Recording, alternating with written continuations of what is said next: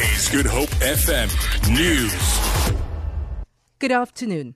Western Cape Police say they are still questioning the 8 suspects that were arrested on the N1 freeway outside the Huguenot Tunnel near Cape Town to see if they are linked to the killing of 18 people in Marikana Informal Settlement in Phillipi East.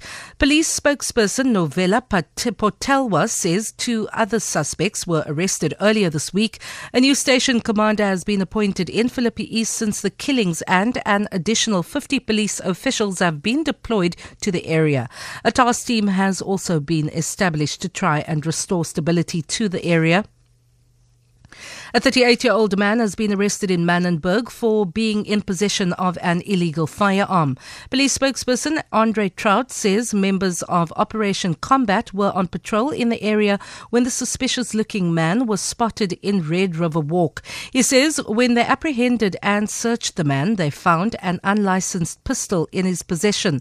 The man is set to appear in the Athlone Magistrates Court tomorrow.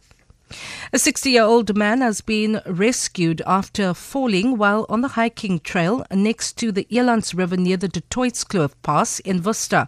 The man was airlifted and is recovering in a nearby hospital. Wilderness Search and Rescue spokesperson Johan Mare.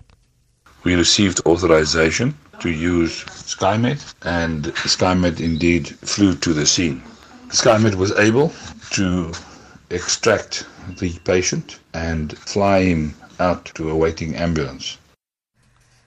The DA has welcomed the decision of the Independent Regulatory Board of Auditors to extend the scope of the investigation into KPMG South Africa to include the conduct of the auditor responsible for the forensic investigation into the so-called SARS rogue unit.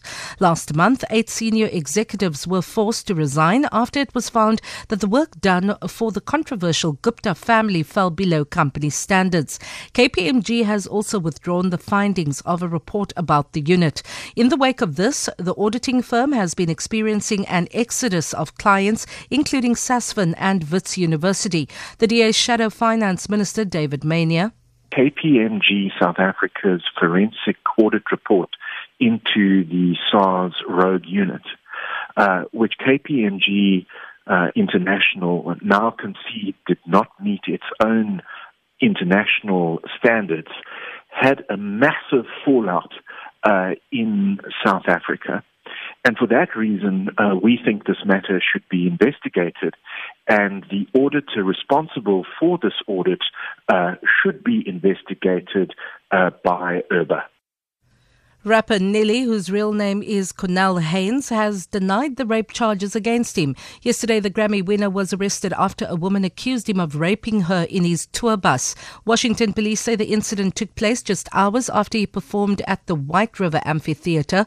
Nelly's legal team says the woman was seeking a monetary settlement. It says the rapper is willing to take legal action against his accuser. For Good Hope FM News, I'm Vanya Kluter-Collison.